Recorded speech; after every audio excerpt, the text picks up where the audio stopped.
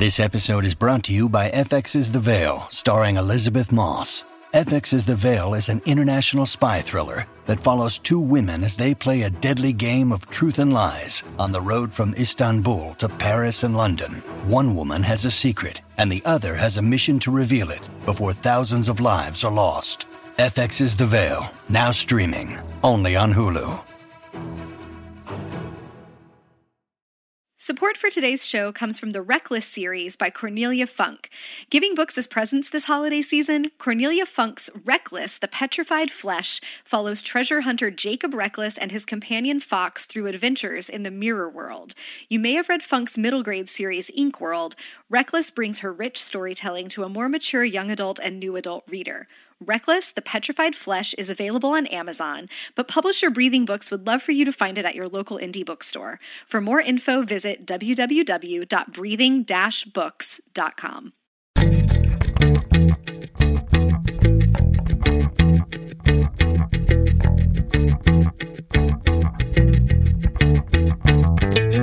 You're listening to All the Books, a weekly show of recommendations and enthusiasm regarding the week's new book releases. This is episode 137, and today we are talking about some of our favorite books released in 2017.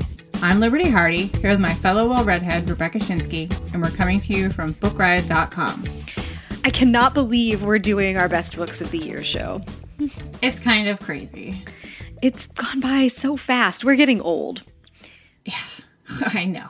This has been the longest year ever. This is an unpopular opinion. I thought 2016 was just so much more unbearable than 2017 was, but this year has gone by fast and like in a weird way, and I have a lot more gray hairs now than I did a year ago. I think this presidency is aging me. But we've had good books this year. And yes, this is the first of two shows. So if you've been listening for a while, what we've done in the past is one episode about the best fiction of the year and another episode about the best nonfiction of the year. And we've mixed it up with some other stuff too, I think. But this time around, we didn't want to break it out that way. We're just going to do two episodes of our best books of the year. So you're getting a little fiction and a little nonfiction on both. It's our party. That's what we're doing. And because we love so many books, we're just going to kind of give a little shout out to a few titles now that we've talked about like a whole bunch of times, which frees up some more space for other ones that we haven't talked about as many times, I think. I think we both like to use these shows to hit on things that are like, we can't talk about all of the books we loved this year on these two episodes. And so we try to use the spots on these to like maybe highlight something that you haven't heard about or that we've talked about once before, but that we didn't see get as much attention as we wanted it to get elsewhere, or the stuff we just loved so much that we can't shut up about it. But there are some books that we loved that also everybody else loved, which those books, deserve that attention, but we're going to just do quick shout outs to them to acknowledge what they are instead of taking up some of our precious slots with them today. So I want to give shouts. I think we both do, actually. These are pretty mutual shout outs here. To Little Fires Everywhere by Celeste Ng, Sing, Unburied Sing by Jesmyn Ward, All Grown Up by Jamie Attenberg. And then you added a couple more of these, so you say the next few, Liberty. Oh, my turn. Pachinko by Min-Jin Lee. Definitely one that we talked about a whole bunch. The author's name of the next one is escaping me. Oh, yeah. It's Exit West, which just love, is by Mohsin Hamid. And the other one is Fact of a Body, which, I think I talked about 5 times. So we retired All Grown Up by Jamie Attenberg, I think, was the second jersey we retired after Queen of the Night. So one of these, I think, is going to be probably the next one that goes up in the Well-Read-Heads Hall of Fame. But, we've talked about them a whole bunch, so we want to talk about some other things. But we love them. We do. So big heart eye emojis to all of those. All right. And now let's get into it. What is your... mine are in no particular order. Are yours in an order? No, not really. Okay. So what is your first, but not necessarily first place favorite book of 2017? Oh, it might arguably be my favorite book, though. It is the one. That's true. It's the first one I have wrote heard on you my say list. that. Yeah. It's The Heart's Invisible Furies by John Boyne. I can't even handle how much I loved this book. It's so good. And one might even argue it's a little bit like John Irving fan fiction, because it's like reading an older John Irving, like an early John Irving novel, without like the super weird sex stuff. But, I mean, he even dedicates the book to John Irving. I mean, you're reading it and it's like reading a John Irving book. And that's not bad because it's amazing. But it's about a young man. Well, he's a young boy at the beginning of the book named Cecil Avery. It's the 1950s. It's in Ireland. His mother becomes pregnant with him. She's a teenager. She gives him up for adoption. He's adopted by a very rich but very standoffish couple. They give him everything that he could ever want, but they remind him all the time that he's not an actual Avery. He's just, a part of the family through paperwork. He has a best friend that he cares about, but also cares about in ways that he doesn't think that he should. And as he grows into a teen, he realizes that he's in love with his best friend. But this is like Ireland, and now like in the 1960s, and being gay is an actual crime. Like you could go to jail for it. So he struggles with these feelings.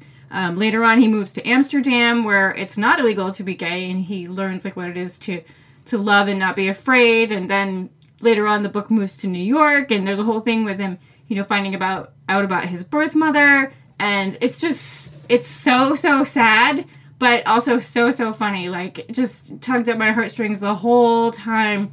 Just so wonderful and full of feeling, and it's infuriating, like the hypocrisy of the Catholic Church, and it's full of love, like his mother looking for him, and I could just keep babbling so much up.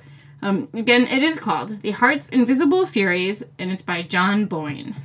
You're going to be so excited because that is what I'm going to read next. Oh! I haven't read it yet. I bought it earlier this summer after you talked about it so much, and I have been waiting to get to this time of the year where I'm just catching up and reading whatever I want, and that is first on my stack. I'm so excited. I think you're really going to like it. I mean, because I think you will. I think you're right. Yeah.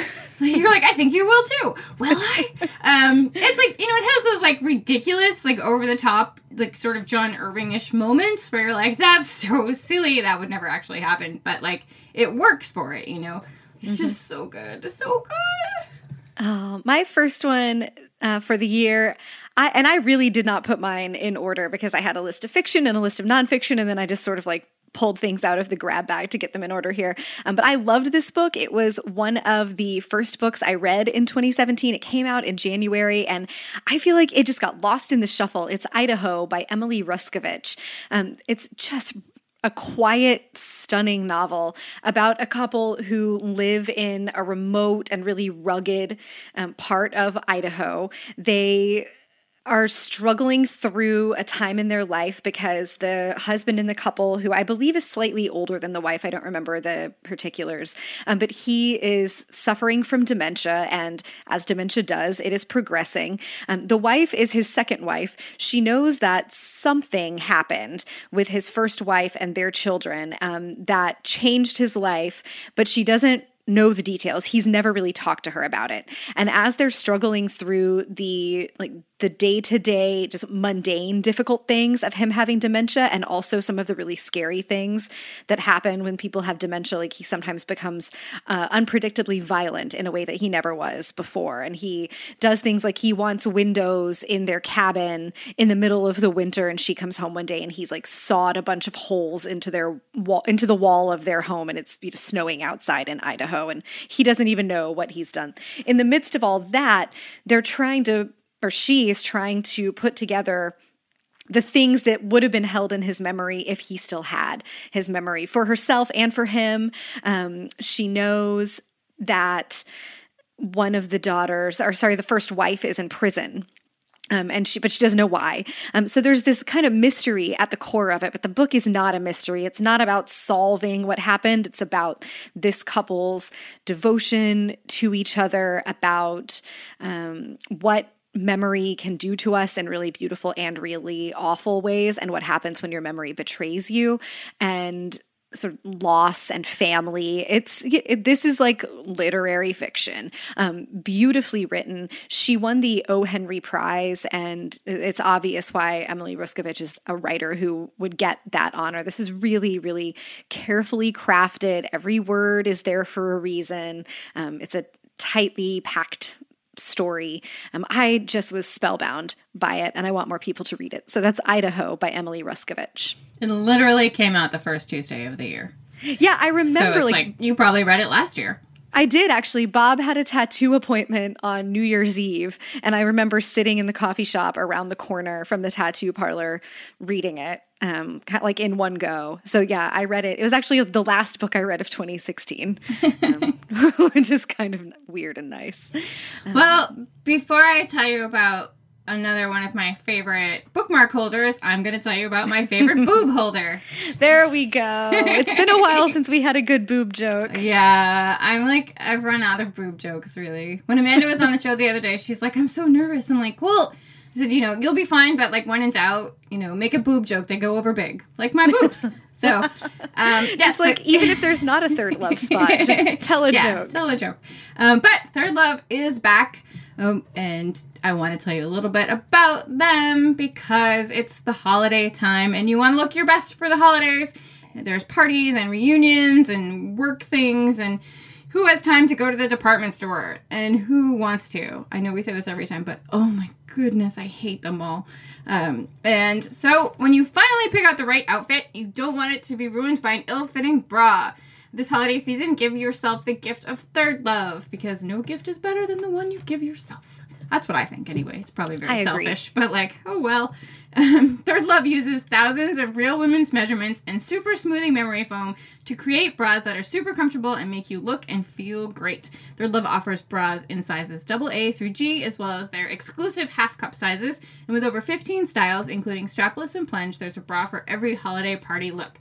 And if you're not sure about your size, you can chat with a fit specialist and you can take their Fit Finder quiz. And it's super easy to do, and they will help you shop from the comfort of your own home. And because Third Love knows it's the season to spread cheer, they're offering you 15% off on your first purchase so you can feel and look your best this holiday season. So go to thirdlove.com/books to upgrade your holiday style with a perfect fitting Third Love bra and get 15% off your purchase. That's thirdlove.com/books for 15% off your first Third Love bra. And we thank them for sponsoring. Yes, so very much. We do. I love them.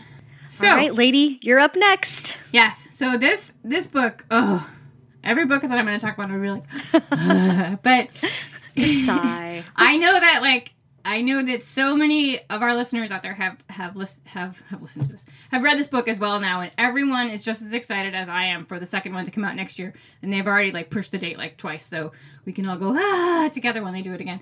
But my favorite thing is Monsters by Emile Ferris. It's a graphic novel. It has the most gorgeous artwork I've ever seen, just the most intricate pen detail. It's incredible. It takes place in 1968. It's about a young girl named Karen. She's 10 years old. She lives with her mother and older brother.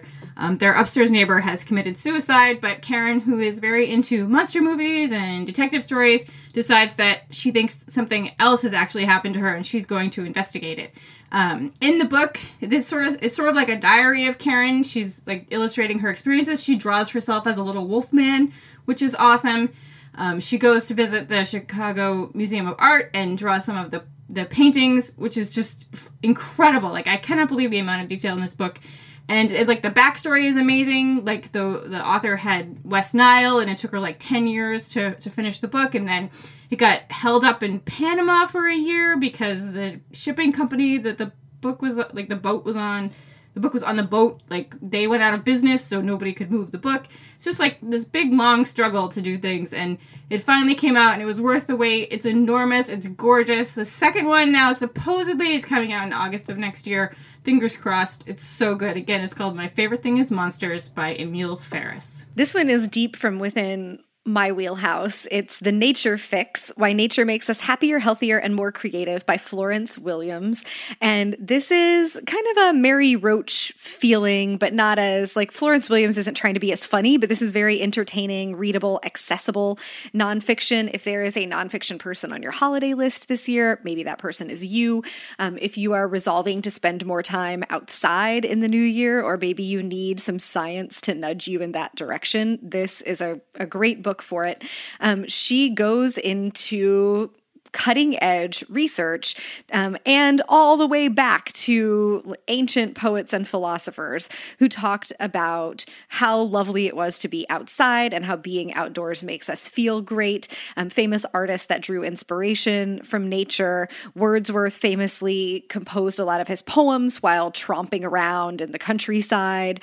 And Nikola Tesla thought of the electric motor while he was out in a park. And that's just a few examples of creative ideas that have been born out of nature. But it's not just about having creative ideas. It's about the fact that our brains are wired because of evolution to not just but to need to be outdoors, to be in green spaces with clean air, to be in quiet. And so there's fascinating research in here too about the difference between being outdoors in a city and being outdoors in the country. Being in a city park where you can hear horns honking and being further removed from the world where it's remote and quiet, or like you're out on a mountain or you're out in the woods and it's just you and nature. And so there's sort of big picture takeaways. Like one study I think showed that you need to be outside about, I think it's 5 hours a week to get optimal results, or that's kind of the minimum that you need of being outside to feel really good. So you can come up with some pretty concrete goals for yourself, but there's also interesting stuff like a particular ratio between different kinds of branches and trees is called a fractal ratio, and our brains respond to those fractals. Our brains get happy when they see this ratio in nature, and just fascinatingly, that is the same ratio, those fractals, that are found in a lot of Jackson Pollock's paintings. So you can connect why we respond to that artistic work in such a visceral way with what our brains do when we come across those ratios in nature. It's just fascinating. I really love this stuff. It helped me think about why I like to be outside so much, and also what I could do to incorporate more time outside into my daily life, other than, walking the dog around the block for 20 minutes, which is better than nothing, but not quite enough to really get juiced on nature. I really loved this book. Again, it's The Nature Fix by Florence Williams. Fantastic. Where are you going now? So, I was really excited that Jesmyn Ward won the National Book Award for Fiction. No complaints. However, I was kind of really pulling for this next book because it's a small press, and it was her first. It's Her Body and Other Parties by Carmen Maria Machado.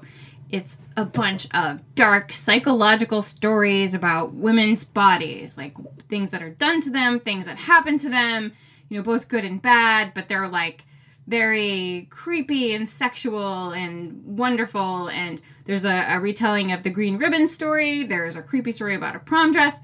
There is a story based on Law and Order SVU, which I almost said SUV, which would be different. But if I watched that show, I'm sure I would have appreciated it more, but I still really, really enjoyed it. It's just this fantastic collection of queer, brilliant stories. And I so wanted her to win. But hey, she was a finalist. It was fantastic press, and they're just so good. Again, they are called Her Body and Other Parties by Carmen Maria Machado. All right. This is another novel that I've been pulling for this year, and it got some recognition. It was named by the Washington Post as a notable work of fiction this year. The author is on the National Book Foundation's 5 Under 35 list, and this is another debut novel by I think a supremely talented woman. It's called Chemistry by Wei-Kee Wang, and if you liked Department of Speculation by Jenny Offal, this is the same feel, but not the same content. content. It's about a woman in her early mid-20s. She's in graduate school, but it's not going super well. She's studying chemistry. She used to love it, but she's not sure that she loves it or even likes it anymore. Her research is not going well. Her advisors are reminding her that she's behind. And more than anything, her parents, her family is Chinese, are pressuring her. And that heritage and sort of family traditions play a large role in the way that she feels about what's expected of her, and that pressure to be excellent in every realm of her life. In addition to what am I going to do with my life professionally, there's this other thing going on where she has been proposed to by her boyfriend, and she is just not sure that she wants to marry him, even though it makes sense to everybody else that she should. So the core of the book is this young woman coming to it's sort of a quarter life crisis novel in a very quiet and thoughtful way. This is not like a shiny, beachy millennial figures her stuff out kind of book. Nothing wrong with those. That's just not what this is. It's about this character, we never know her name, figuring out what she really wants. And it takes place over a couple of years where she starts to test, what happens if I push back against what my parents expect of me? Like, how bad will it be? Or maybe it won't be so bad if I disappoint them, and starts to discover who she is and what she wants, and sort of take that scary step of coming out on the limb to say what her, basically what her truth is. How do you do that and face down the fears of other people's expectations, and moreover, the fear that you'll be disappointing or that you won't deliver in the way that you're expected to deliver in your life? Weike Wang just wrestles with these questions so elegantly. I'm grateful to be in my mid-30s now and to be able to look back at this time in my life and recognize that she nails that struggle without being currently in the midst of it myself. I think if you're in the middle of it too, this might give you some perspective and some hope as well, though. So that's Chemistry by Weike Wang. How about you tell us about the next sponsor? All right, our next sponsor this week is A Medieval Tale, First Lessons by Galina Goncharova. It's about a modern girl named Aliyah, and she's one of the best students at her medical school. But she suddenly dies in a car accident and finds herself reincarnated in the body of a heavy blonde medieval countess named Lillian Earton. She's living in the middle of nowhere in a shabby, rundown castle. She's completely neglected by her husband, and suddenly Aliyah has to cope with her new life and these new circumstances.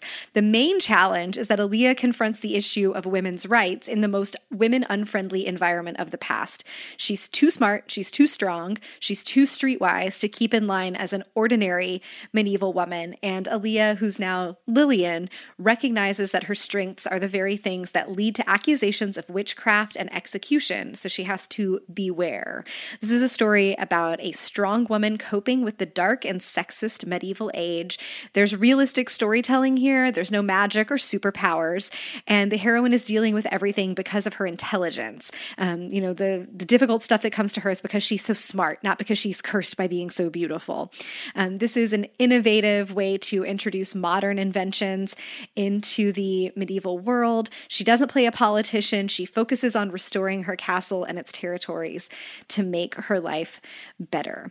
If you'd like to learn more, you can go to litworld.com, litworld.com, to find out about A Medieval Tale, First Lessons by Galina Goncharova. Thanks to them for sponsoring. Yes, we thank them.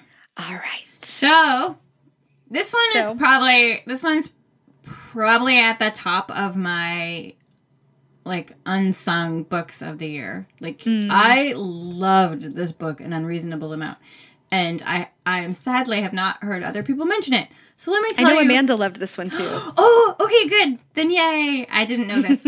Yes, I loved this book. It's She Rides Shotgun by Jordan Harper. It's basically like a contemporary violent Paper Moon. It's about an 11-year-old girl named Polly. Her father is a criminal. He is in jail. While he is in jail, he crosses a very violent, crazy skinhead gang, and he's due to be released soon, so the sadistic leader of this gang decides, on the day that he gets out of jail, let's kill him and his ex-wife and his daughter, and he puts a hit out on them. So her father, Nate, gets out of jail, He heads directly to the house to see Polly and her mother. Her mother has already been murdered. He shows up at the school. Polly hasn't seen him for a long time, and he says, come with me.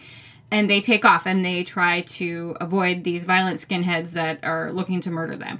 And, it's sort of like, while they're going on these, you can't even call them adventures, but, they're going from motel to motel, and they're sort of learning about each other. Like I said, they haven't seen each other in a very long time, so they get to sort of bond. But also, Nate is teaching Polly how to fight and how to shoot guns, and they're robbing places and robbing other skinheads, and she kind of learns that she loves it. It's a very fast, very violent story. But it's also very sweet, and it's fantastic. So again, it's called She Rides Shotgun, and it's by Jordan Harper. Right. This is one of mine that I loved. It's pretty wheelhousey, but I think there's something to be found in it for just about everyone, and I would love to see more people read it. It's Wedding Toasts I'll Never Give by Ada Calhoun. This was inspired by a modern love column that she wrote for the New York Times, also called The Wedding Toast I'll Never Give. And the concept is essentially, what if, when you're giving a toast at a wedding, you told the truth about what marriage is? And not, this isn't like an everything is awful, marriage is hard kind of what if question. It's just, what if we talked about what marriage really is, instead of standing up there and saying like, everything will be beautiful and you'll be so happy and I know it's going to be wonderful. Like, any relationship between two people is very complex. Committing to one for the rest of your lives is even more complex. And Ada Calhoun wants us to talk about that so that people who want to be married and stay married can do it successfully. And I just appreciate so much. This is like book length real talk, which I find so valuable. She talks about that sometimes you're going to be completely bored by the person that you're married to. Sometimes you end up paying for your spouse's mistakes, the kinds of things that wouldn't affect you if you were still single and your lives weren't intertwined. And she gives examples from her own marriage, from, very mundane things, those arguments that you have that start with like, why did you load the dishwasher the wrong way, but end up being about something much bigger, to what it is to go through a rough patch and what it feels like when you're in the middle of one, that like, what if this never ends? What if it's all doomed? And how to stay in it if staying in it is the thing that you value. She even jokes at one point that she was talking to a woman who had been married for a really long time, and the woman told her, well, don't worry about it. The first 20 years are the hardest. Which there's just so much heart and perspective here. I think that all of our relationships in life could probably do with a little bit more scrutiny and a whole lot more thoughtfulness about how we approach them. And so that applies to marriage, and anytime that people open up about what happens in their own lives and encourage us to be more open with our own friends. I've had great conversations with friends about this book that end up being conversations about our own lives in a way that sometimes, like the stuff that happens in your romantic relationships, especially once you're married and people are done asking like, oh, how are things going with this person you're dating? Those sort of become this like private realm that nobody wants to ask about, but that, we're all still humans and we need to talk about things. So I think this book is a great conversation from a really talented and open writer, and it's a great conversation starter as well. So it's Wedding Toasts I'll Never Give by Ada Calhoun. I bought that last week. Did you? Finally, yes. Oh, I'm so glad. Did you buy it at print? Yes. Oh, awesome. Yeah, Josh hand sold it to me with a very passionate sell this summer. I couldn't resist. Yeah. I do most of my shopping there anyway, so that was a good guess, but not surprising. Yeah. I can't help it. I love going there. All right. This is our last round today. Yes. My last pick is We Are Never Meeting in Real Life, essays by Samantha Irby. Probably the funniest thing that I read this year. I second that emotion. Yeah. She does the blog Bitches Gotta Eat, and she's hilarious. She writes essays. She had a difficult childhood. She talks about that. She talks, like, real talk about adult expectations, like what you think being an adult is going to be versus what it actually is. She's not a big fan of, like, going out and socializing and, all the things that you're supposed to do when you're an adult. And she talks about, like, dating and online dating and like what it's like to like live with someone. She moves in with somebody like in this, and then she moves to the suburbs. She moves out of the city to the suburbs and what it's like to live there. She talks about her chronic pain and her weight and her cat. There's a very sad thing about the cat. I just want to tell you that right now because I cried. But she's so funny. She's just, I couldn't even handle it. She's so funny. And I'm really excited because she has another great essay collection called Meaty, and they are re-releasing it this spring, so you can watch for that. And it has a new fantastic cover with a little hedgehog on it. This one has a really angry-looking little cat on it. It's so great. She's just brilliant. And again, it's called We Are Never Meeting in Real Life, and it's by Samantha Irby. All right, I'm bringing it home today with my favorite short story collection of the year, What It Means When a Man Falls from the Sky by Leslie Nneka Arima. Just a stunning book. The language is really beautiful, but what was so astonishing to me about this collection is the range that's on display. Some of the stories are just firmly grounded in real life. There's one about a teenage girl who goes to visit her aunt and cousins in Nigeria, and the girls kind of set out to have a wild night, and things do not go comfortably for them. And then there are some other stories also, firmly set in reality. But the stories throughout the book sort of gradually move into something that feels a little bit more fantastical or a little bit more magic realism. And then it ends with stories that are as if Leslie Nneka Arima is writing new mythology or new fables. And they're just like, you start in one place in the book and you end in another, and there's no warning that that's what's going to happen. And it's just astonishing what she has done here. Most of the time, collections of short stories, each story kind of, they hang together with some common theme or some common themes that the author is exploring, or there's a feel that connects them. And there's not like an underlying feel to this book other than just really stunning talent. But I remember reading it and just moving from one story to the next, reading the first one and being like, wow, this is so good. And reading the second one and being like, whoa, this is even better than the first one. And then as she moves into that realm of myth, being like, oh my God, what is she even doing here? This is just awesome. So that's What It Means When a Man Falls from the Sky, stories by Leslie Nneka Arima. Great. That's it. That's our first round of Best Books of 2017. Yes. Good job. Thank you. You too. It's been a good year. Yes, it has. It really has. All right, my friend. What are you going to go read now? I'm going to read the new Leslie Jamison. It's called The Recovering Intoxication and Its Aftermath, and it's an exploration of addiction. She sort of weaves her own story of recovery in with stories of famous people, but she wrote the brilliant Empathy Exams book, so it's going to be so smart and fantastic. Yes, I have that on my list too. What are you going to read? Well, I'm going to go read The Heart's Invisible Furies, and then I'm going to catch up with Alicia Rye and read Wrong to Need You, which Amanda talked about a couple of weeks ago. I love this series that kicked off last year with Hate to Want You, and I can't wait to read the next one. So little fiction, little romance. I'm in a sweet spot here at the end of the year. That was my pick, actually. Oh, it was? Yeah. Man, I just got them confused. You guys talked about a couple of romances. We did, yeah. Yeah. We basically flip a coin, who's going to talk about which one. But it's a good situation to be in. Yeah, and then that day, the next one was out. On Edelweiss, I was like, "What already? Woohoo!" She's cooking. Yeah, it's crazy. So good though. Right. Very nice. Yes. Well, that is it for us today. Thank you to our sponsors, Breathing Books. You can check out the Reckless series from Cornelia Funk by going to breathing-books.com. Get 15% off your purchase at Third Love by going to thirdlove.com/books, and find out more about A Medieval Tale First Lessons by Galina Goncharova by going to litworld.com. In the meantime... Oh, wait, we're not ready for that yet. Man, I made it almost all the way through this show before it went off the rails. If you want to drop us a line, you can do that at all the books at bookriot.com. Hit us up on Twitter. I'm Rebecca Schinsky, SCHINSKY. Liberty is Miss Liberty. We'd especially love to hear if you pick up any of these books or if you loved them. And of course, if you want to tell us about your favorites of the year. And if you'd like to give us a little holiday gift, a rating or review at Apple Podcasts would be awesome. And as much as we would love to hear about more more books today. We just don't have the time, but you can read about more titles out now in the show notes at bookriot.com/allthebooks, as well as find a link to our weekly New Books newsletter. And now, in the meantime, happy reading.